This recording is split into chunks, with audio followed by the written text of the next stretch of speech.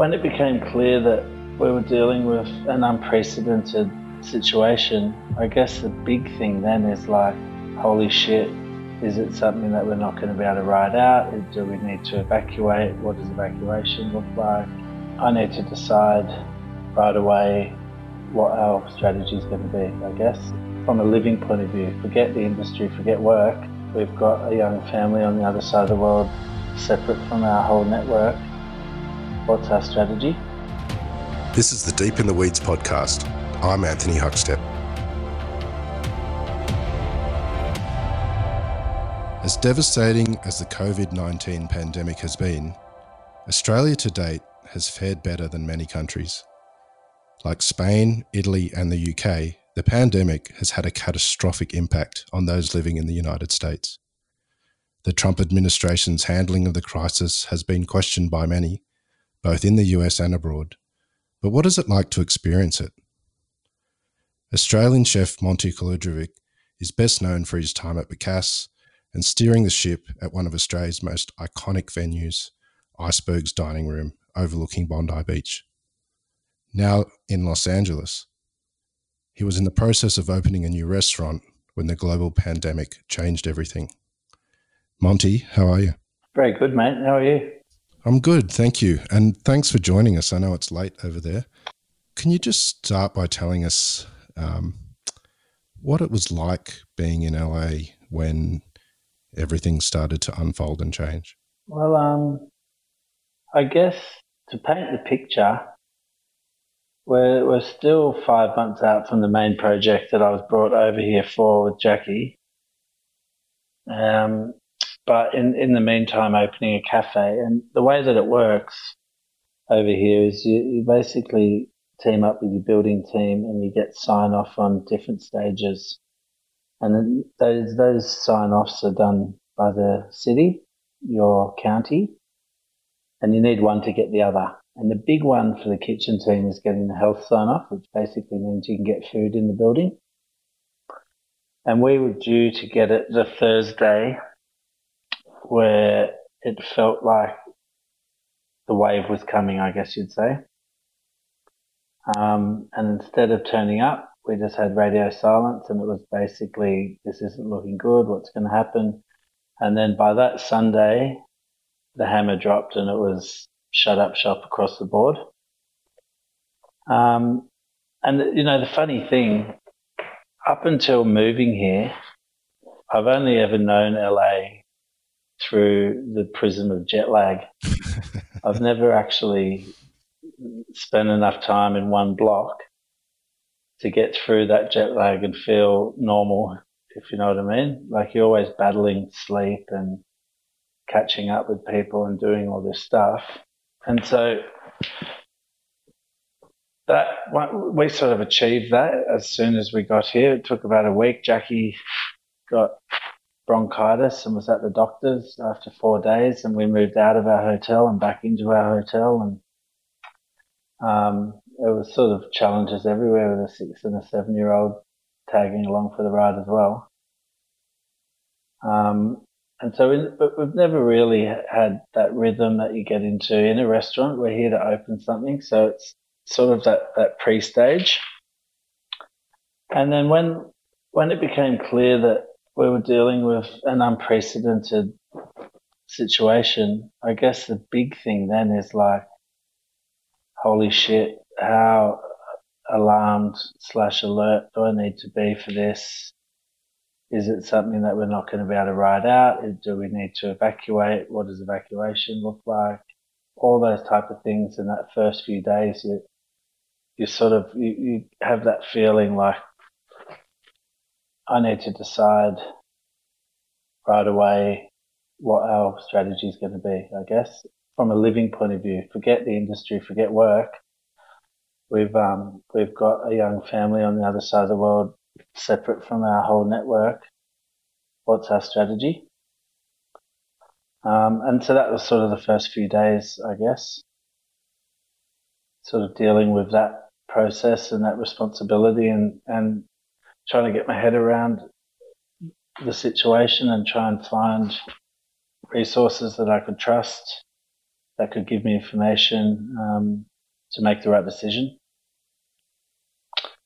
So that sort of consumed it, Now it feels like I was thinking about it in the lead up to the call, and it's sort of, you imagine if you go to Yum Cha and you're a bit late and they're already starting to bring the cold trolley around that has a tray and there's like a white bait and a squid and a cold dumpling on it. It's like that, but your whole family's well-being is on the line. Well, I was going to say, was there actually a moment that you thought, look, we just need to jump on the plane and go home and just forget about this project? Like, were you ever in a position that was actually on the table, and could you leave the project? Oh, I think in sort of in the wake of what this is, no one would have judged us poorly for packing up, I don't think. And, I left the warm embrace of one family in Australia and I've quickly entered into a new family here, and the guys have been an incredible support, both being Australian but also being long-term LA residents. They were reassuring, but at the same time they would have probably been going through the same type of questions within their families. I think if we'd left, it would have been the idea of leaving and coming back. It's just not knowing when that is and what that looks like and where we'd live. And it was definitely I would have had to feel that we're facing some sort of direct threat. Like if there was going to be some sort of loss of, if there was going to be chaos of the system, then that would have been what made us leave. Not being uncomfortable or being homesick, but I guess being in a strange land, you do go to that dark place, like how bad could it be? What would happen? But I would have had to have felt that something like that was coming for us to jump ship. It was too hard getting here to just jump ship without there being a more direct threat than the virus. Well, yeah, you've got a young family and you've uprooted and taken them to a different country and for a different experience. And I guess it's not the experience you intended it to be. How has that sort of last 6 weeks been after that sort of initial shock and decision to stay? Well, I don't want to sort of suck all the tension out of the conversation, but it's actually been fine. Like if all the restaurants are operational, but no one else was using the roads, I'd say it was better than normal. Where we are is like we've got a nice little pocket in Studio City, and going for walks is good, and the weather's great. There was initially some bit of that panic around the supermarkets and farmers markets and stuff. So there was, the first 2 weeks were very different to the last 4 weeks, I guess. The last 4 weeks we've been on that slow descent to boredom town. And now we're right in the swamp of like, just get me the fuck out of here. This boring situation that we're in.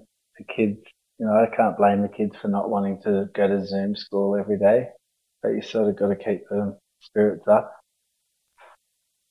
And now, I guess we're in that same place that I see lots of our friends back home in, where it's just like, I've had enough of this distorted life. Is it because also you're used to that high energy, and, in hospitality you work incredible hours and day after day, and it's the high energy and high expectation. Is that, with that taken away, has that also affected things? Yeah, well, it's funny. I had obviously been anticipating a period pre-opening where that energy is replaced more by wanting to make sure that you're ready on a much bigger scale. Like, we're talking about a pretty big project with lots of I's that need dots and T's that need crossing, and there's probably going to be 300 staff, and it's a different sort of rush in that lead up to opening a business than it is actually being in the guts of one and heading into summer. So I guess we were prepared to not have that happening, and after it was a massive ordeal getting here. Like, we didn't ship anything over. We packed 9 22-kilo suitcases, 2 skateboards, 4 backpacks, 2 helmets, and a handbag. And from LAX, then you've got to get a shuttle bus to your car hire place.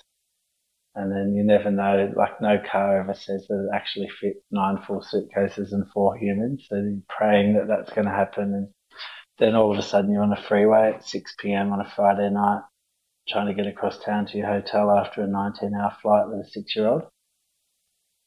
So I think it took a little bit to get over all that. And then Jackie got like chronically ill.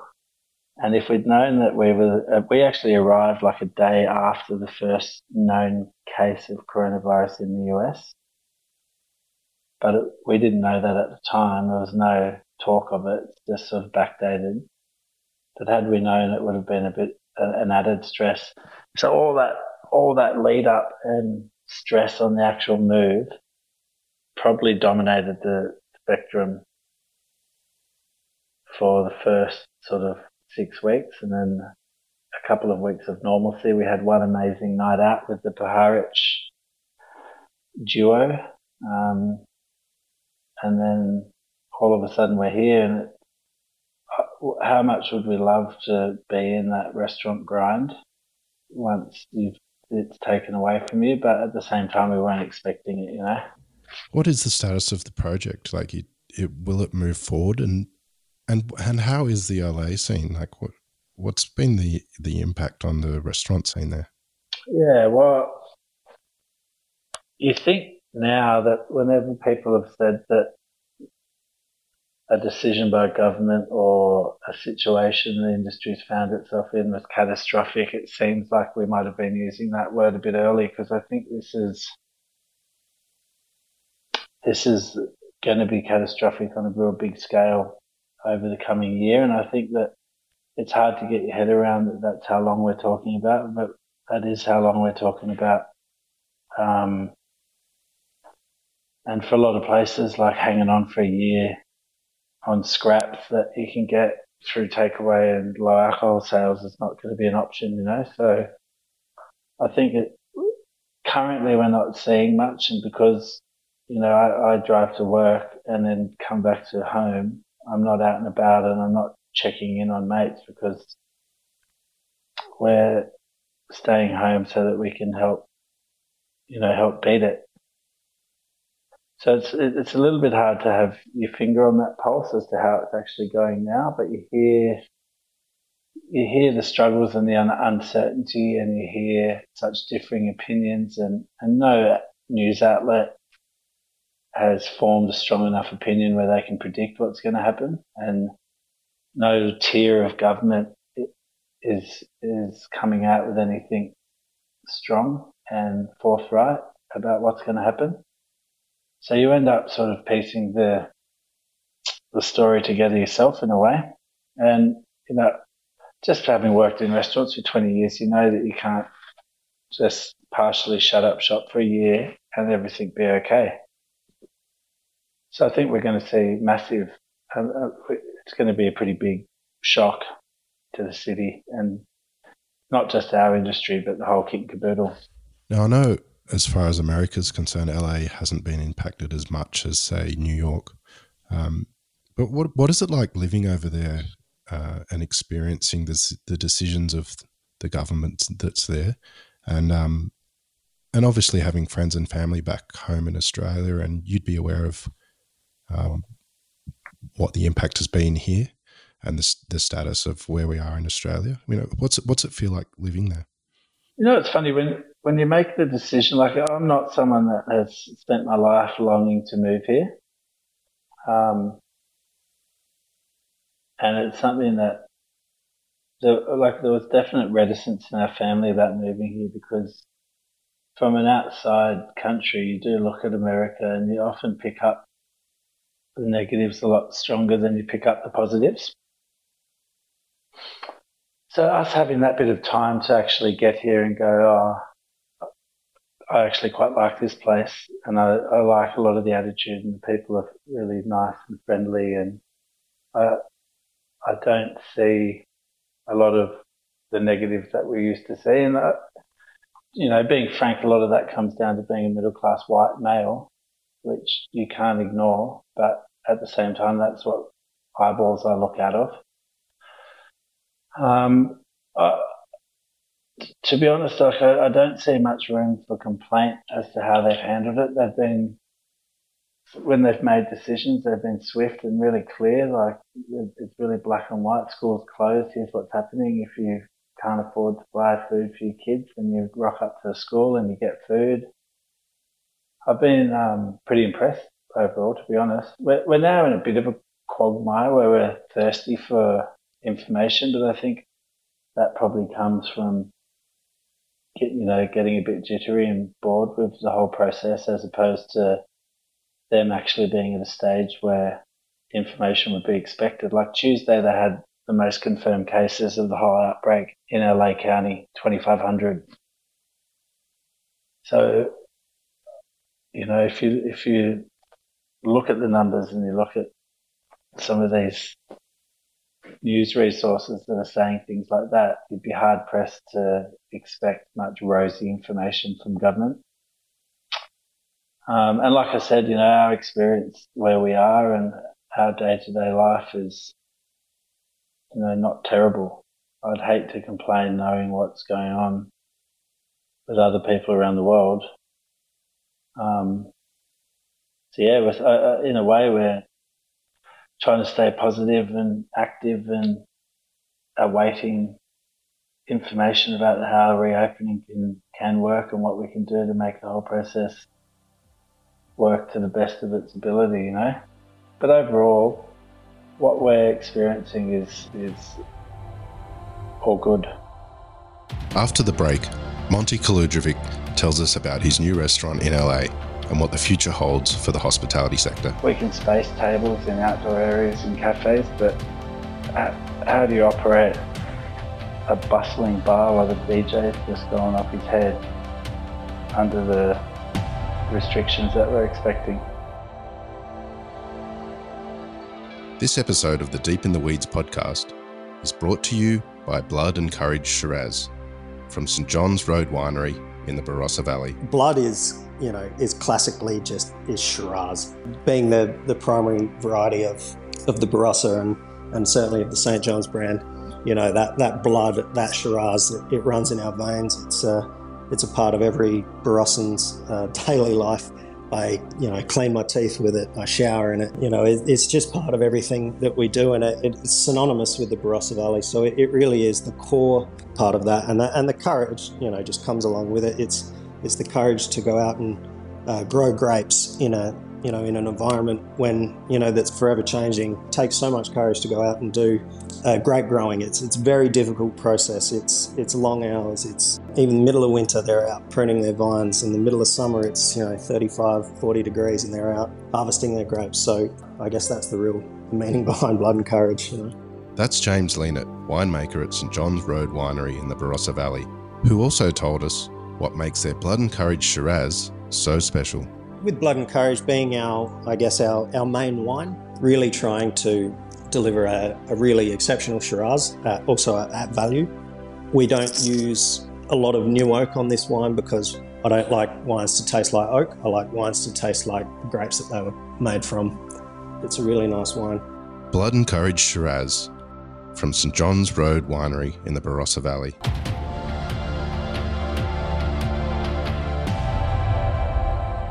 What drew you to move to LA and do this project? Can you tell us a story, sort of how you came to be setting up this new restaurant in LA? Yeah, it's a funny one, I think I put a lot of thought into it, and I was probably thinking about it even when I wasn't thinking about it back in Australia. I moved to London when I was 20 with a good friend, Soren Lascelles, who's now over in Hong Kong. And I think I had about 3,000 Aussie dollars with me and not a lot of experience.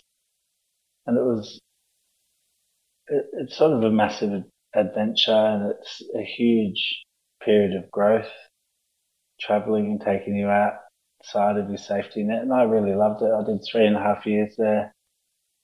And then I came back, and it was a big slog at Becasse. That was 6 years of hard work and lots of reward, but lots of sacrifice.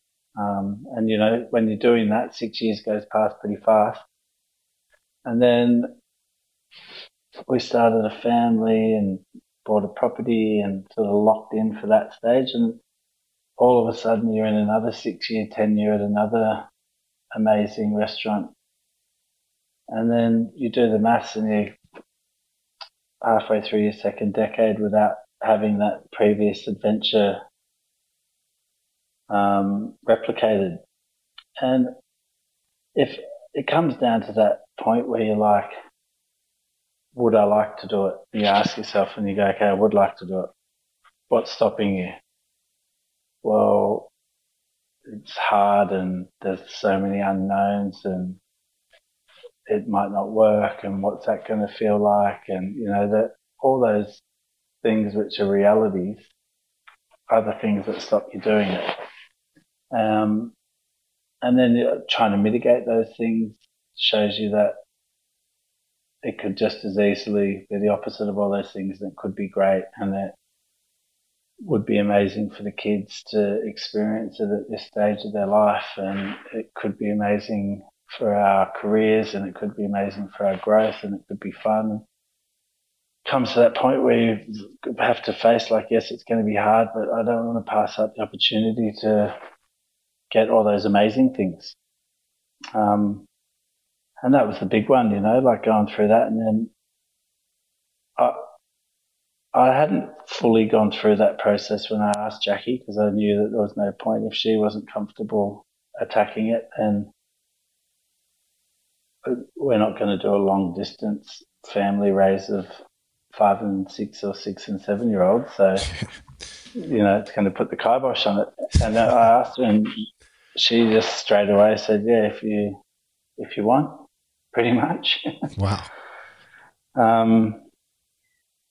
And that's it. Like that period of decision making and those discussions are the big ones, you know, because good projects are all around the world, including Australia. Australia's got incredible operators and people and industry. You would never leave just because the industry couldn't give you what you wanted. It's more about that, chasing that adventure, and you know, you only live once. And would I do it when I'm 50? Probably not. So it's probably time to act on it now. Why did you get into hospitality? And do you remember the first day being a chef? Well, I moved out of home when I was 15 and moved to Sydney when I was 16. But I still wanted to do my HSC because I was intending to go to university and I had a scholarship. I didn't know to do what, probably a Bachelor of Arts. That was the plan. And hospitality offered that thing that it offers so many, where I could go and supplement my student allowance with some money so I could live. And I started out in the front of house, and I was pretty rubbish. I was too chatty with customers, and not that sleek through the table plan. I was that guy behind the counter who had the cream gun explode in his face trying to make a bloody milkshake. And the chef did a no-show in this cafe in Newtown. So it was like, okay, well, I can do what he did. It was just like big breakfast, and that was it. Now that I've been asked to tell the story, and I've asked what got me into it, and I've asked how I ended up there, but I haven't been asked, do I remember my first day, and I don't actually know if I do. I remember the lead up. I don't really remember being in the kitchen. it's a funny one. And then from there, I just got addicted to the camaraderie and that culture that kitchens have. We used to serve food to the Irish pub 2 doors down, and it used to get walked out in the street and delivered into the pub. So there was a good relationship with them. So I don't want to name names, but as a 16-year-old, I had good access to Kilkenny's and Guinness.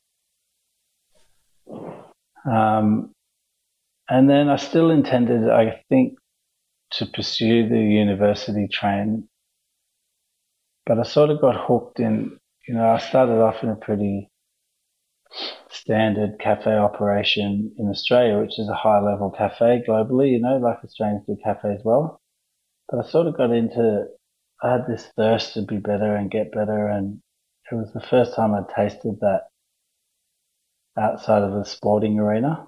And I knew that I didn't have the commitment to pursue sport, even though I did a lot of sport as a kid. I didn't want to spend my whole day training. And that, there's something to be said for that feeling and chasing it, where I want to get better. Who can I go learn from? Where can I go?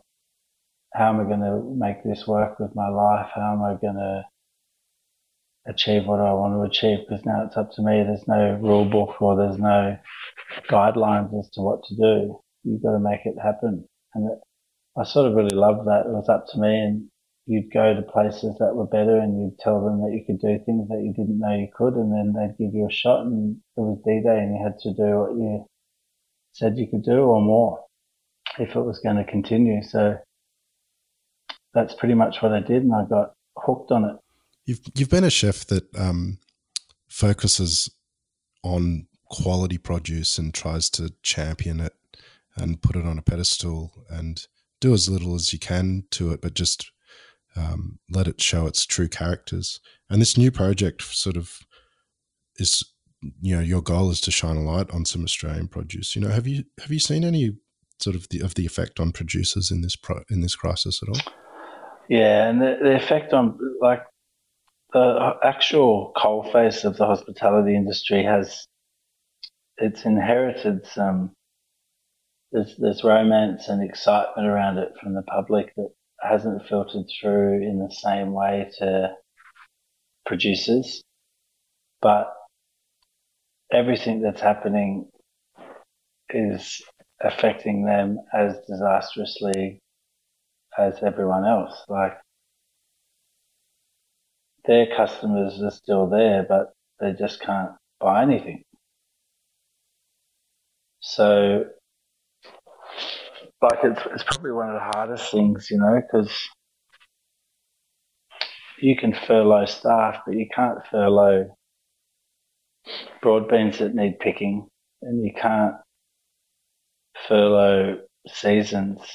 Those things are set in stone, and those guys operate really intricate systems, and I just don't see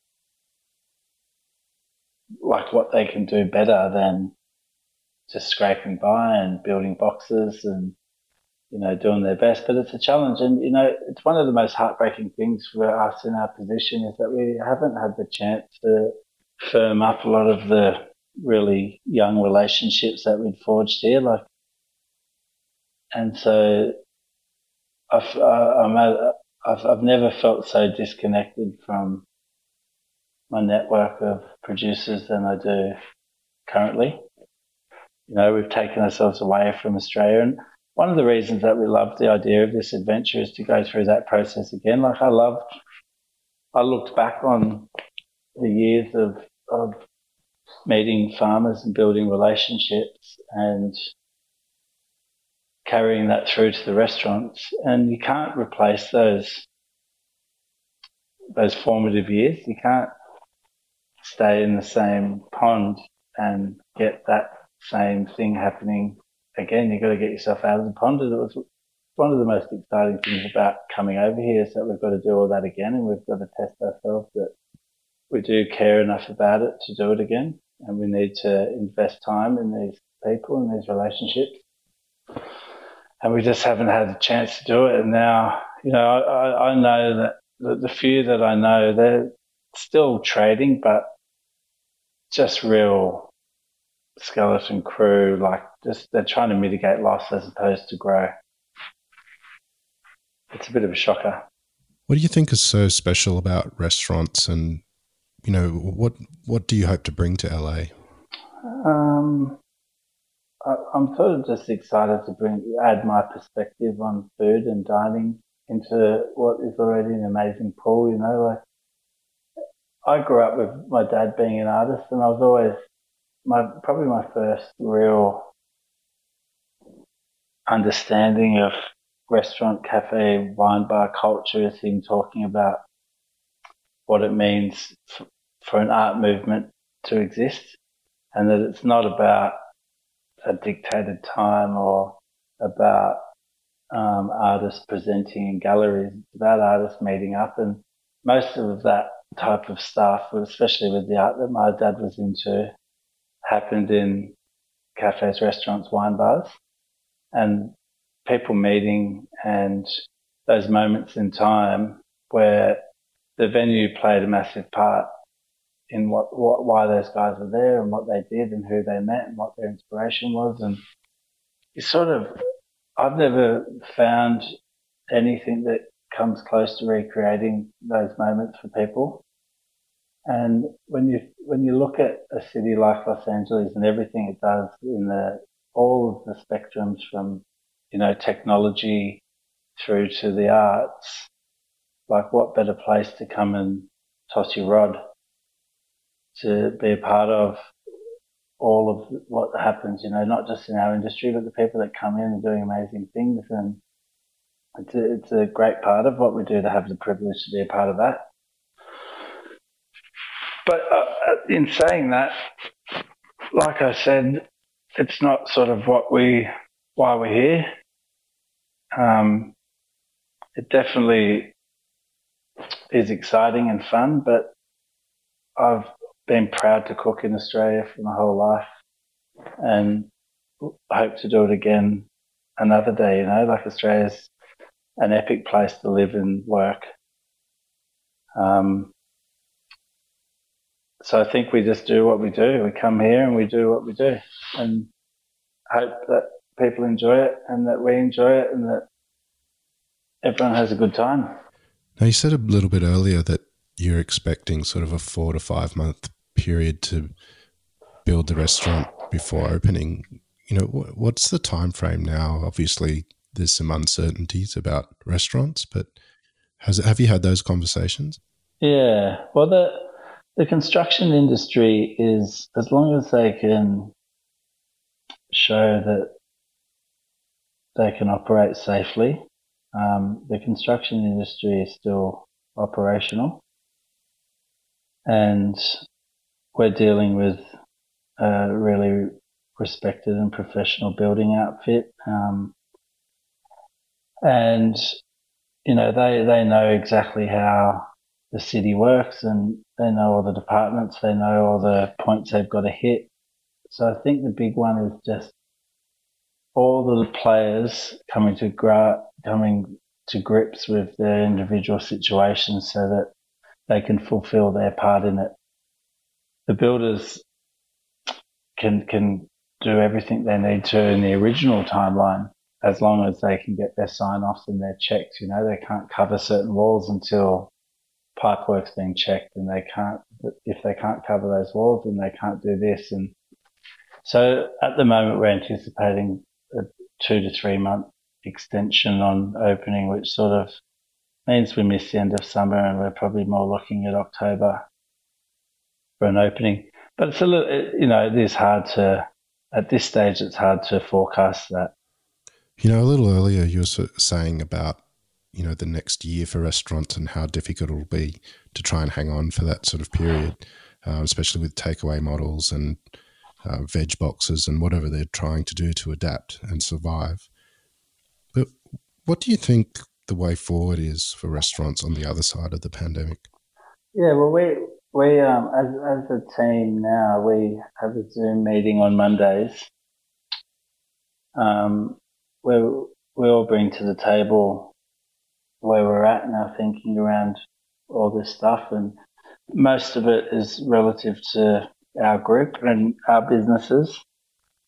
And where I'm sort of at is that in the same way that every F&B operation differs, the way that each F&B operator needs to adjust is going to be different. And I genuinely think for ones that can make it and get through, I think it could end up being quite fruitful as long as they do make the right decisions and they don't come in with too heavily cemented ideas on how they want it to look. Then there needs to be a little bit of flex while everyone gets used to it. That's customers as well. And operators need to know that customers are going to need a bit of flex time and a bit of understanding time. But I really don't think there's a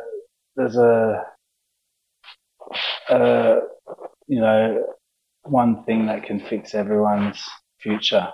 I think that people really do need to spend some time outside of their own creative bubble and operational bubble and try and think a bit laterally about how they can stick to their guns, but also ride through a really rough time where flexibility and being ready to make decisions and execute them fast is going to be really key.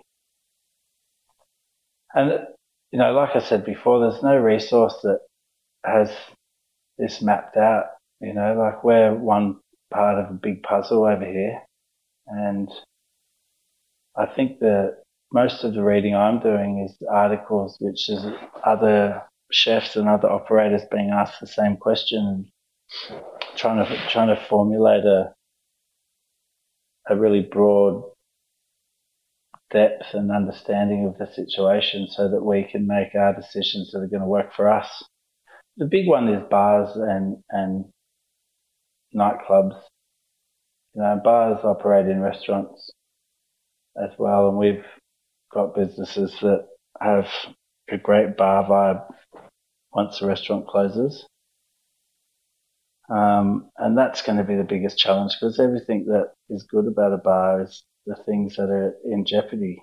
We can pull a few tables out of restaurants and we can space tables in outdoor areas in cafes, but how do you operate a bustling bar while the DJ is just going off his head under the restrictions that we're expecting? So my answer is that I don't know, but that everyone needs to work hard at it. Well, mate, when you get the green light and the doors open on this new project, and it sounds epic with that many employees, what's it going to feel like? Oh, it's just going to be fucking incredible. It's the most incredible project to jump into, whether it was in LA or Australia. But the fact that it's in Hollywood and it's so rich with 50 years of history with amazing recording artists and all the tales and even the neighborhood, it's like, it smells like that gritty neighborhood that is on the way up and is coming back to some glory. It's not there yet though. And so it's super fun. That sounds amazing. Yeah, it's going to be good. It's it reminds me of just being in restaurants that I love, and I can't wait to get back to that, and I can't wait to see what you deliver in LA. And mate, really appreciate you. I know you're up late over there, and it was awesome to chat. Oh, if only this was late for me, Huck. I've still got another episode of Columbo in me before I get to sleep yet. Well, that's good to hear. You haven't lost your hospo hours, so you'll be fine opening a new restaurant. That's right. Well, it's good to chat, and congratulations on a great podcast. Well done, and shout out to Rob as well in the background. Yep, he likes to stay quiet, but he's pretty amazing. Hey, Monty, keep in touch and stay safe, and we'll talk to you soon. Will do. Thanks a lot. See you later. This is the Deep in the Weeds podcast. I'm Anthony Huckstep. Stay tuned as we share the stories of Australia's hospo community, suppliers and producers in search of hope during this pandemic. Special thanks to executive producer Rob Locke for making this all happen. Stay safe, isolate and be well.